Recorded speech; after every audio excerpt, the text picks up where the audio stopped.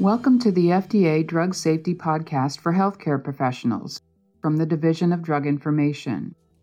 On May 11, 2023, the FDA is requiring updates to the boxed warning and other information to ensure the prescribing information is made consistent across the entire class of stimulant medicines.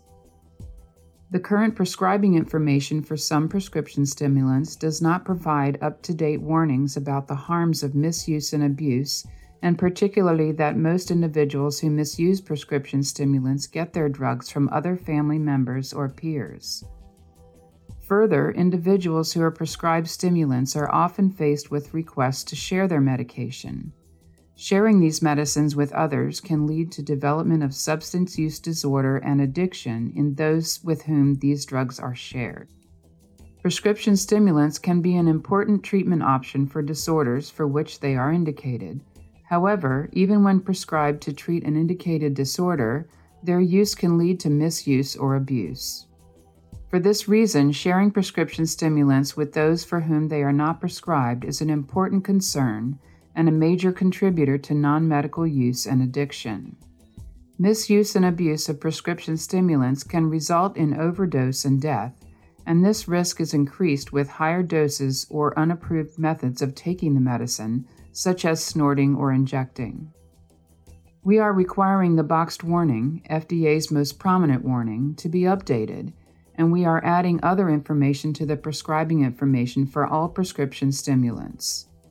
We are adding information that patients should never share their prescription stimulants with anyone, and the boxed warning information will describe the risks of misuse, abuse, addiction, and overdose consistently across all medicines in the class. The boxed warning also will advise healthcare professionals to monitor patients closely for signs and symptoms of misuse, abuse, and addiction. Information on these risks is being required in several sections of the prescribing information, including the warnings and precautions, drug abuse and dependence, overdosage, and patient counseling sections. We are also requiring updates to the existing patient medication guides to help educate patients and caregivers about these risks. Healthcare professionals should assess patient risk of misuse, abuse, and addiction before prescribing stimulant medicines. Counsel patients not to share their prescribed stimulant with anyone else. Educate patients and their families on these serious risks, proper storage of the medicine, and proper disposal of any unused medicine.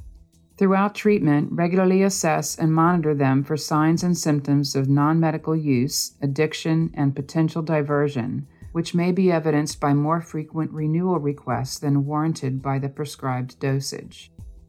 We reviewed the medical literature published from January 2006 to May 2020 on misuse and abuse of prescription stimulants and associated adverse events. Our review found that non-medical use has remained relatively stable over the past 2 decades, despite the increasing number of prescription stimulants dispensed. However, the past year prevalence of non-medical use of these medicines varies across specific subpopulations and is highest in the following groups: young adults ages 18 to 25, college students, and adolescents and young adults diagnosed with ADHD. According to the available data, people who use prescription stimulants for non-medical reasons have a higher risk of developing a substance use disorder than those who do not. The most serious harms were more commonly observed with non-medical use by a non-oral route, such as snorting or injecting. All medicines have side effects, even when used correctly as prescribed. It is important to know that people respond differently to all medicines depending on their health, the diseases they have, genetic factors, other medicines they are taking, and many other factors. As a result, we cannot determine how likely it is that someone will experience these side effects when taking prescription stimulants. Side effects involving prescription stimulants and other medicines should be reported to FDA's MedWatch reporting program at fda.gov/medwatch. A link to the full communication detailing specific information for healthcare professionals and the complete data summary can be found at fda.gov/drug safety communications. If you have drug questions, you can reach us at druginfo@fda.hhs.gov and follow us on Twitter @FDA Drug Info. Thank you for listening.